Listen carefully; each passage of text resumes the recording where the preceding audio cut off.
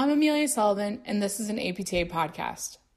Enacted in 2017, the Physical Therapy Licensure Compact was created to increase consumer access to physical therapy services by reducing regulatory barriers to interstate mobility and cross-state practice. On today's episode, we talk with TJ Cantwell from the Federation of State Boards of Physical Therapy on all things PT Compact. TJ answers some of the common questions about the PT Compact, like how to know if your state is part of the program, what are the requirements for eligibility, what happens if you move, and much more. Here's our conversation with TJ. So TJ, welcome to the podcast. Let's first have you introduce yourself to our listeners. Thanks for having me. I'm glad to be here. I am TJ Cantwell. I'm the Compact Administrator for the Physical Therapy Compact Commission. What does that mean? That means I'm really in charge of the overall management and direction, the staff person that works with the board for the PT Compact to help implement and make sure the compact is running right, and we're getting more states on board, and we're explaining information to people that have questions about the compact, how it works, and basically all the administrative stuff you can think of that goes along with the compact. I've been doing that since about middle of 2017. So about 3 years now, and that's when the compact officially became real, when we had the first 10 states that joined the compact, and then they had the opportunity to bring on their first compact administrator to help get it off the ground and get our policies and everything in place. So I'm the guy that really helps to run all that, and you may even get me on the phone when you call in to ask some questions. Wow. So I'm glad we can have you here on the podcast to talk about the compact, because obviously you're the go-to guy about it. So let's jump right in. And some listeners may already know, but can you explain what the compact is and what it does? Happy to. The compact is really a new way for people to get the privilege to practice in other remote states. So it doesn't change anything with the existing licensure system, traditionally where you can go and apply for a license at any state board to be able to get the privilege to practice there by getting a license. What the compact does is it's an agreement between the states who joined the compact. So they need to actually enact legislation and then implement a lot of requirements in order to all have an agreement that they were going to have the same requirements for somebody to be able to practice in that state. And somebody can then, once the state is active in the compact, can then get a privilege to practice in that state, which is the equivalent of a license. Comes all the same rights and responsibilities. There are some advantages to compact, as I can talk about in a little bit. But essentially, what it allows somebody to do is be able to more quickly, easily, and cheaply get the privilege to practice in other states that are part of the compact, that are active. And right now we have about 28 states that have joined the compact. 20 of those states are actively issuing and accepting compact privileges. So those who are eligible and meet all the eligibility criteria can go on our website right now at ptcompact.org and be able to verify their eligibility, apply online, pay the fees online, and really within a matter of 10 minutes, as long as they meet all their criteria, they'll be able to get a compact privilege for one of those other states, again, presuming they meet all the eligibility criteria. So it's that simple, is that it really provides this alternative pathway for somebody to be able to get the privilege to practice that can be faster, easier, and cheaper for folks. So for those student listeners, can you explain a little bit about how the compact is relevant to students, PT or PTA students? All right. Well, we get a lot of calls, a lot of emails from students that are interested in the compact, which is fantastic. It has a lot of applications for people beyond students, but specifically for students. We know that there's a lot of people that are coming out of graduating and looking for opportunities, and maybe aren't sure exactly what their lifetime position is going to be, where they're going to want to locate and remain, and which facility they might want to work for, which company they might want to work for. And so they may take up travel PT, for instance. And for those cases, I know a lot of students that do that look at the compact as a great opportunity for them to be able to quickly get the ability to practice in other states when they're working with maybe a staffing company or looking on their own to try to work in multiple states at a time. The compact is really set up for that, is to allow people to hold the privilege to practice in multiple states And we do it in a way that makes it much easier for them to do that because you don't have to maintain the CE requirements for all the different states where you have compact privileges. You just have to worry about your home state CE requirements. It's typically a lot cheaper than getting a regular license, even through endorsement. And it's really easy. Like I said before, I think it's most people, once they complete any of the requirements, including jurisprudence for those states that require it beforehand, within 10 minutes you can get verified, paid for, and get a unique compact privilege number for one of the other states. So it can really be a much easier way for somebody to keep track of all that as well, if they're going to hold multiple licenses and want to continue to practice and go to different states. So again, for those students that are graduating that are looking to say, hey, I'm going to go into travel therapy, this may be a great alternative for them than looking to get a license in every one of those states, especially if they're not sure how long they're going to be in those states, especially if it's temporary and they're like, we're going to have my home state and I'm going to really just kind of move from there and work for, 6 months here and 3 weeks here and, another year here, that kind of stuff. Then that really works. And we found, for many people that already have compact privileges, that's how they use them. And as I said, many students are very interested in in using the compact that way because it's just a great new alternative that they didn't wasn't available just a couple of years ago. And again, so a lot of people that now are graduating or new see this as the great value and opportunity for them to take advantage of working in multiple states, but yet not having to worry about all the requirements for those states and being able to go one central place to maintain all their compact privileges. And all those compact privileges are even tied to your home state license, so the expiration dates are all the same, so you don't have to worry about whenever those compact privileges are going to expire. You just have to worry about that home state, and whenever you renew that home state license, you'll renew your compact privileges at the same time. So it's again provides a lot of kind of unique ways in bringing the process kind of into the 21st century. So TJ, you've mentioned a few times now that it only takes 10 minutes to become part of the PT Compact. So before you even get to that process, what are some of the requirements that it takes to apply and be accepted to the Compact? Right. So it's important to know if you're eligible or not. And so we've got a lot of resources on our website at ptcompact.org where you can see what the eligibility requirements are, but they're very simple in reality. You have to first live and have permanent residence in a compact member state that's active. So again, one of the 20 so far that I've mentioned. We have a map on our website that you can see which those states those are. And they're always kind of changing and adding to those as more states join. You have to have a regular license issued by the PT board in that same home state. You have to have no encumbrances on any of your licenses, and you can have no adverse actions on any licenses within the last 2 years from the effective date, and obviously no ongoing adverse actions that are currently against your license. So, it's meant for the best actors, the people that are, doing the right thing, that they can be eligible for this kind of unique and special pathway. But those are the only criteria. If you meet those criteria, then you should be good to go.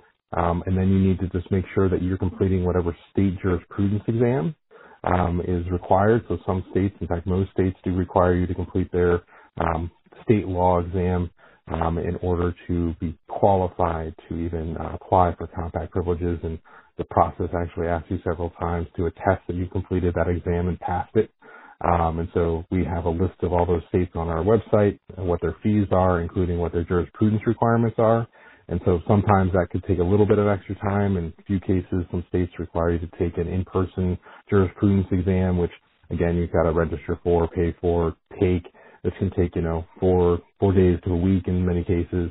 But in some cases, the states have it right online, so you can take their jurisprudence exam and really within an hour or two and get that requirement done.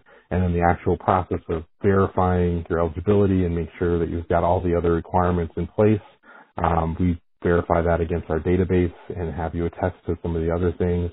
And that process and the payment process really does take less than 10 minutes and automatically emails you a unique compact privilege number for that state. So if you meet those criteria, again, we'll verify those through our online portal, And once you're verified as eligible, you can select the states that you want, and you can do multiple at a time or just one at a time if you'd like, and then pay for those, and then get that compact privilege number. So again, thinking about students, so what are some of the things that students should be thinking about, preparing if they're interested in applying to become part of the compact? I think the most important thing is really to understand our requirements related to home state. So we do get discussion a lot about, they may be graduating from a specific, certain school in a specific state, but then they are, potentially going to move to a different state after they graduate and get a license there and try to work there and make that their home state, that become their permanent residence, because many students, they may be just living temporarily in any state that they are going to school in and they're graduating from, but in the long run, they actually intend to establish permanent residency in another state. And so what we try to explain again is that our home state requirement is based on permanent residency, that somebody has the ability to show proof of permanent residency, typically in the form of a driver's license, so that we can then show that this is where this person has their home state. So in that case, if, for instance, somebody was to graduate in the state, in the state of Arkansas, but they, actually intend to make their permanent residence in Missouri, well, then we would say, even though you're going to graduate from Arkansas, and that's you may be considered right now your home state, but your permanent residence is in Missouri or going to be in Missouri, that you need to make sure you're establishing that as your home state, and then you're getting a driver's license there, if you don't already have one, and that you're going to get a regular license issued by the board, again, is one of the criteria to be eligible for the compact from the state of Missouri. If you have a license in Arkansas, that's great, but if that's not also your permanent residence home state, it won't qualify you for the compact. So again, to really go through, and as I said, there's lots of resources on our website to be able to make sure you are aware of the criteria.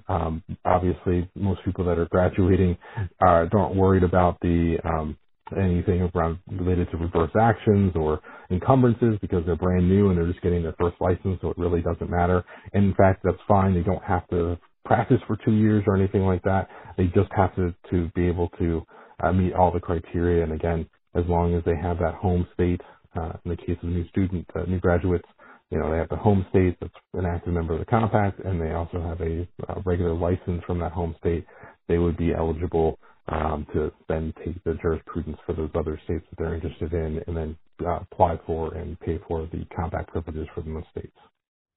And now for a quick break.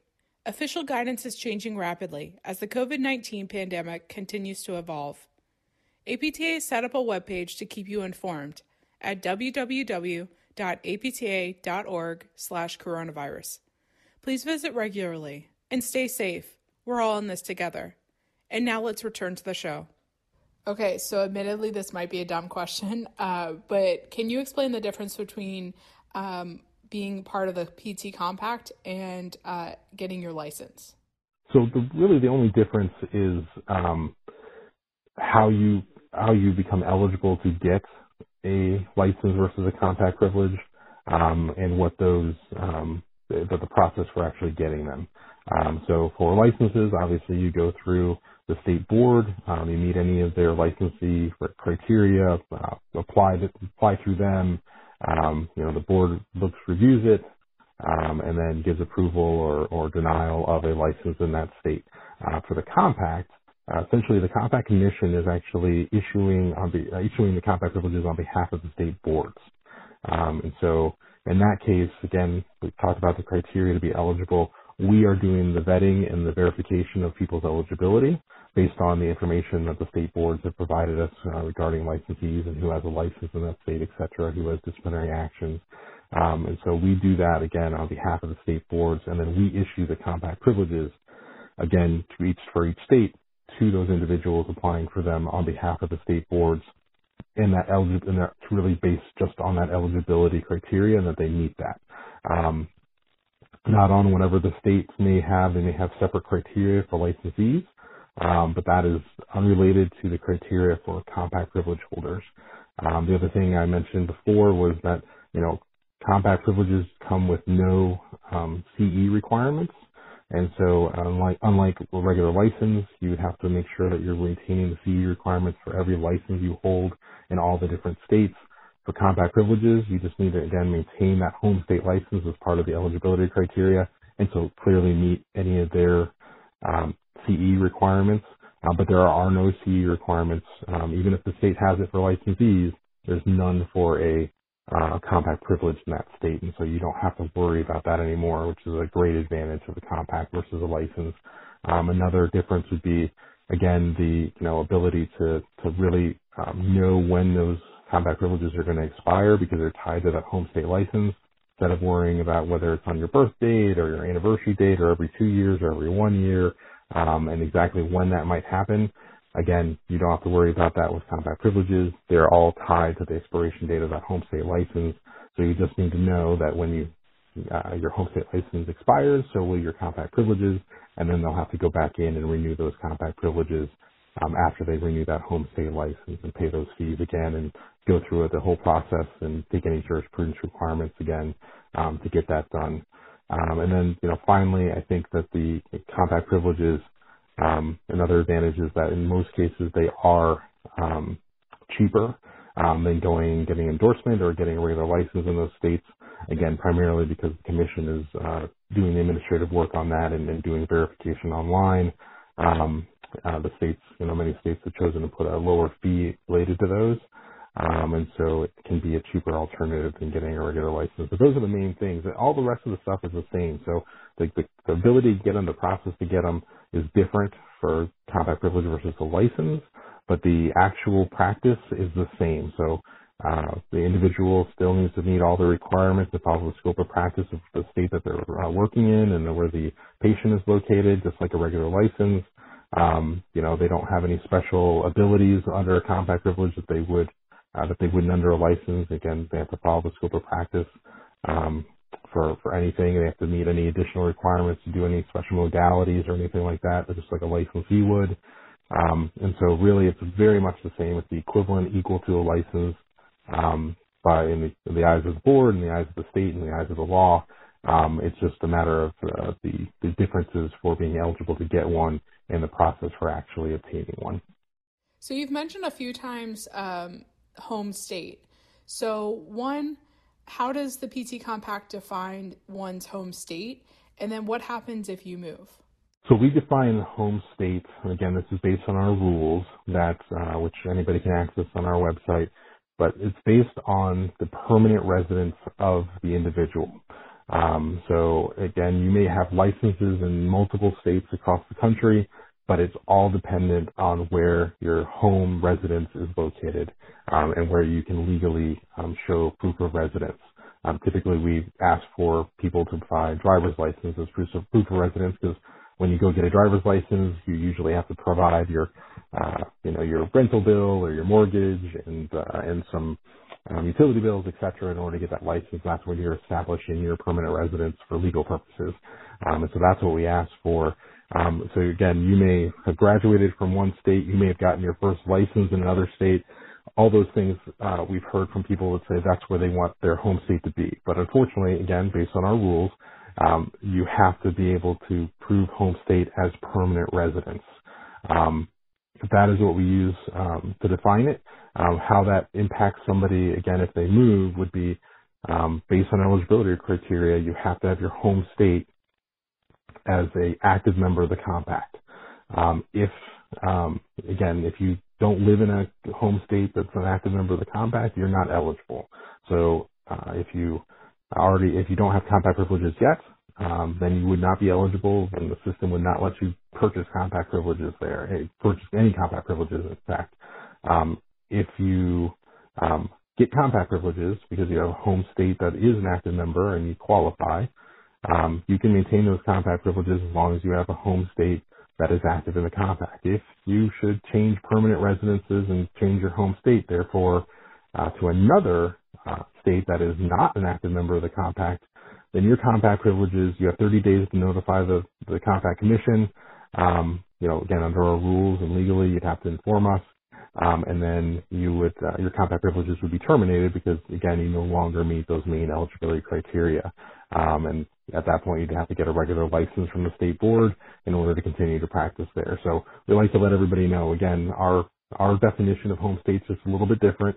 It is explicit in our rules. We're happy to explain if anybody's got any questions about exactly does this qualify or I don't really understand it.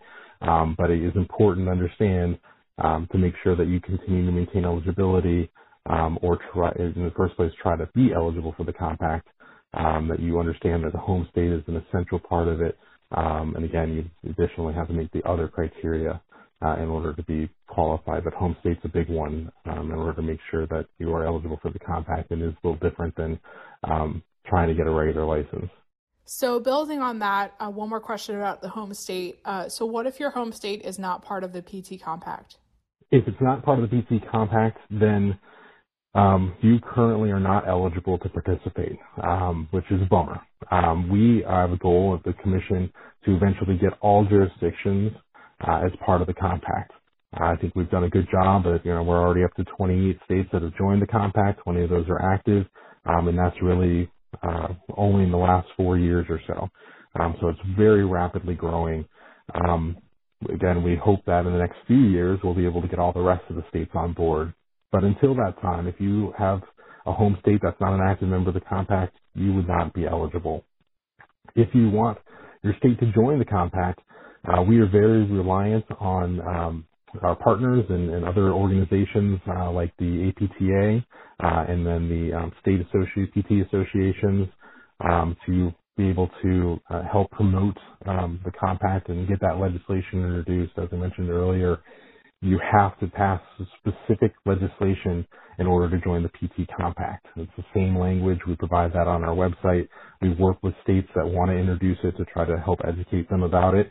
But until that legislation is introduced and then passed by the state legislature, the state cannot officially become part of the compact.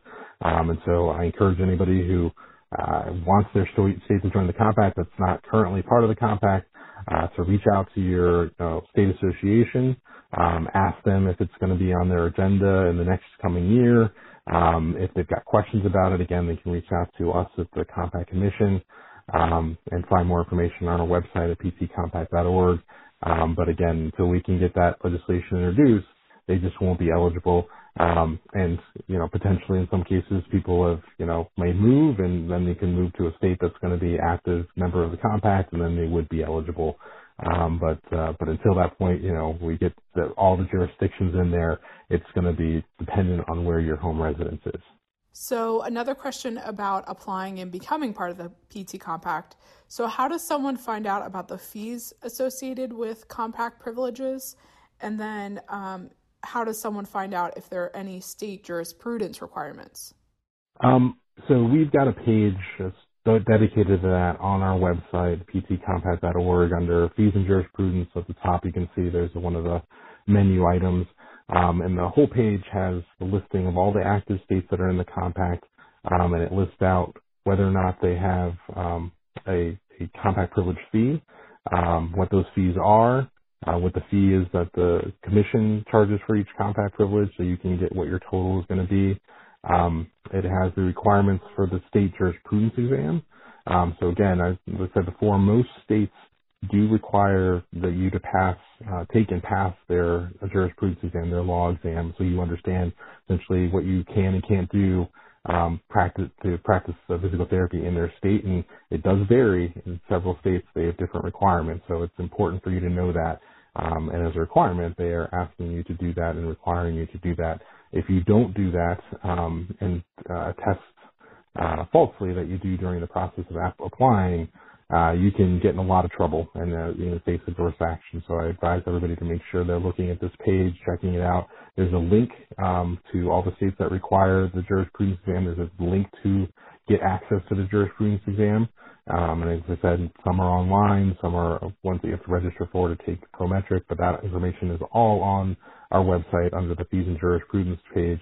And then additionally, for anybody that might be active duty military or military spouse or a veteran, some states waive their fees, and it will also tell you whether or not that state will waive the fee if you are one of those categories. So that is all available there. I advise everybody, kind of one of the first stops after you understand what the compact eligibility are, to take a click over to our fees and jurisprudence page, and that'll give you a good sense of what you're going to potentially have to pay in terms of fees and what you need to do ahead of time as far as jurisprudence. So last question for you, TJ.